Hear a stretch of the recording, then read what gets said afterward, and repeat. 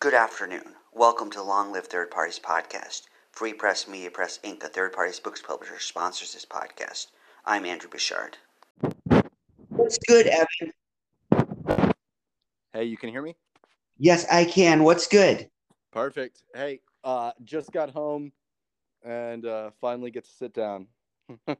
Excellent. We're glad to have you. Today, folks, we have Evan Frisk from the Sam Party, and we're going to talk about the Sam Party today. So welcome, Evan. Thank you. Evan, if we can get started by you telling me your background, so, introduction to yourself, and ultimately how you got involved with the Sam Party. Sure. So I grew up very Republican. Both sides of my family are still diehard Republicans. And through the Obama administration, I decided I didn't understand why the healthcare regulations that were being passed were just so awful and horrible. I knew in particular that Romney had sponsored a very similar bill out of Massachusetts already. And when I looked at the campaigns, I thought that everybody was very respectful, and I just did not understand the extremism at all. And then ultimately, I ended up leaving the Republicans with the nomination of Donald Trump. I still would define myself as a conservative, but I would define the Republicans that are supporting Trump as nationalists and not as conservative. And I end up making a hard political break with them in that way. And then I've got a number of liberal streaks that have grown on me at the same time.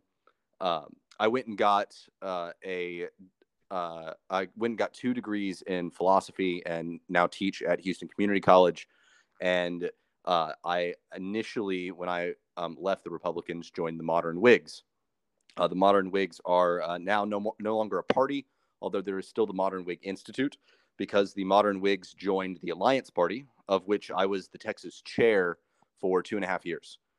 I opted to step down from that Alliance Party chair position not but a week ago, and now have only recently joined with Sam as my next step towards my volunteering with third parties. Excellent. That is interesting to find out. We love to hear those stories. Since you're a member of SAM now, kindly tell our audience what the SAM Party stands for and what it's all about. So the SAM Party is very candidate-centric. It tries to prescribe very few ideological tenets and instead says that the candidates need to fit the constituents. When we look at what constituents want, the polls on right and left are often not the most popular spot, especially when looking at regions, and especially monolithic positions that seem to fit right and left don't always match the communities that we look at. So, for example, when we have large communities of Hispanic Catholics here in Texas, they are often both pro-immigration and pro-life and don't fit in either party very well. Sam would be very happy to have candidates from those districts run with exactly the values of those parties, of their constituents, for the benefit of their constituents. And then likewise, other districts that just don't match parties in various ways. I like to use the Hispanic Catholic group in particular, since I'm here in Texas, and there's quite a few of those that just don't fit perfectly in any party and end up feeling left out of a lot of the American system. That's good to know. Thank you for giving us an introduction to SAM. SAM, like many other third parties, face the issue of ballot access. We've talked a lot about ballot access on this podcast. We've talked about cases and trials of ballot access.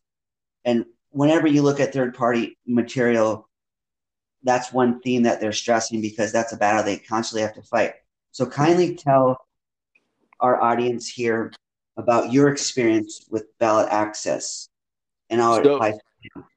Yes. So ballot access in Texas, of course, is not easy.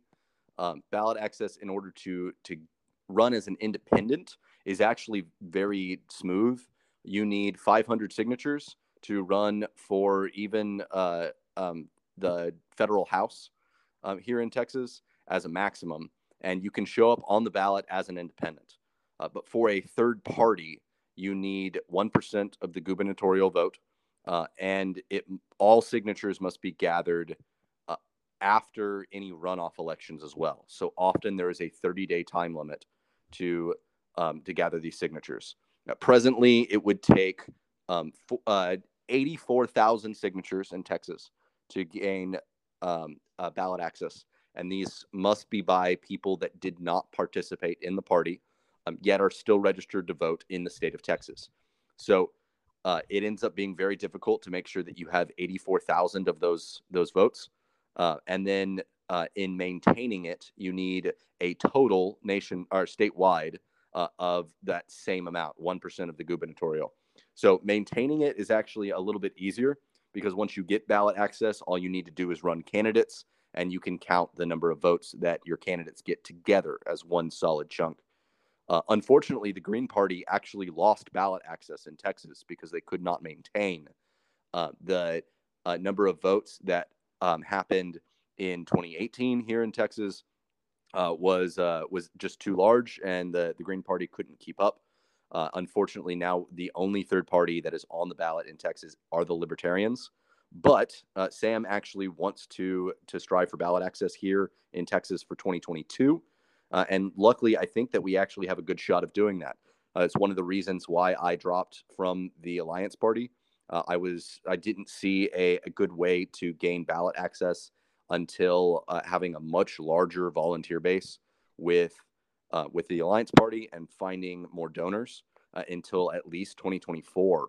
But Sam has better funding, and Sam has worked its way into gaining a number of volunteers, especially high-profile ones like Bill King, that will chair the Texas Sam Party. That sounds good. We hope that Sam will get on the ballot for the next election. Yeah, we hope. What coalition building has the Sam Party done? So the Sam Party actually joined the summit in Denver in 2018, but opted not to join the Alliance Party. The Alliance Party was a lot of this coalition building. There was a huge merger between three parties initially, and then there's a number of parties that have joined thereafter. Sam ended up not joining because what they feared was exactly what happened, is that there would be a lot of coalition that ultimately wouldn't amount to much, and it would swing either left or right, and we would stop having a middle party for middle America. So the Alliance Party has swung quite far left, and at the very least, they are no longer publishing their conservative talking points. And Sam just really wants to continue this focus on candidates being relevant to their constituents. So Sam instead is very open to recruiting candidates and endorsing the moderate Republicans and Democrats even as a way to help facilitate not merely a third party coalition, but a more moderate centrist coalition in particular, and pushing that middle ground point instead of just a kind of multi-group effort, but trying to tie people together as part of Middle America. That is good to know. That's good information to find out. What book recommendations do you have? So the main book recommendation I would have is Unapologetically Moderate by Bill King. I suspect, although I've not been told this, that Bill will be a candidate for governor in Texas. I'm not 100% certain that he's going to opt to do that. I would love if he did, but knowing his philosophy, his politics would be great before we cast a vote, especially for those who want third parties but are not willing to vote for the Libertarians. Bill is going to be a fantastic choice that's unapologetically moderate. But then another one, and this comes from my philosophy background, is Two Conceptions of Liberty by Isaiah Berlin. It was published back in the 50s or 60s. I forget exactly when. but it has a fantastic discussion on what we mean by the word free or what we mean by liberty, and how the two traditional poles here in the United States conceive of those as a freedom to do and freedom from, and that kind of balance that we often fight for, and figuring out as our culture changes what is continually culturally relevant to be free. Both of these, I think, are fantastic for personal development, for understanding the opposition, which I think is part of maturing as a society and becoming more political as a society and better at politics as a society. We need to understand where each other is coming from, and that is a fantastic resource to do so. Excellent. I plan to put those two books in the show notes so people can reference those. Wonderful. Thank you. What calls to action do you have for people out there listening? So the big one is to call your state house representative here in Texas. So Texas in 1985 put a law on the books that requires a majority. That word ends up being very legally important here. A majority in order to elect somebody into office. By majority, they mean not proportional, which means their ranked choice voting and approval voting both are illegal. I know Austin's got it on the ballot to approve ranked choice voting, and I find that to be awesome, and I want them to go through this and challenge that law. But I fully suspect the Texas Supreme Court to shoot it down. I fully suspect it gets overturned because there is a law on the book that says you have to win by majority vote. This is confirmed by Greg Abbott, who was Secretary of State at the time and wrote a specific piece on the word majority. And there's no way that this is going to get through without a lot of fight. And that's what we need to bring to the table. We need to call our state reps and have them change this law. Otherwise, it's going to be an unnecessarily uphill battle. And once that law is changed, ranked choice voting will make third parties and ballot access drastically easier here in Texas. What's the name of that law? So when we contact our representatives, we can give them specific something to refer to? We're going to have to put this in the notes too. I know it's Section 7 of the Texas Election Code, but I forget all of the points.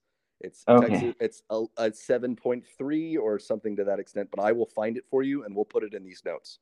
Excellent. We can do that. And if you don't live in Texas, don't lie to the guys that are here in Texas, but still please call our reps. We need the extra push. Exactly. That sounds like a plan. Is there anything else you'd like to tell our audience today? I've thought about this quite a bit, and I really would only want to tell the audience that as third parties emerge, that they're going to change, and that if we really want to fight the duopoly, we're going to have to do this together, even through our differing ideologies. So even though I am still self-subscribed a conservative and would lean right of center, I need to work with people that are left of center. Otherwise, I'm not getting anything accomplished, and I might as well just be one of the people voting for Trump, which is exactly what I don't want to do. Likewise, I really would exhort the people on the left to work with people on the right. We're not going to agree, and that is okay. Our goal is to create that kind of diversity in politics with our ideologies that presently don't exist, and it's why we're not represented. Sounds like a plan. We like that information. Indeed. We thank you for coming on the podcast today, Evan. We wish you and the Sam Party all the best in your endeavors. And we hope to see you flourishing today and so much. in the future. Have a blessed day. Likewise. Bye now.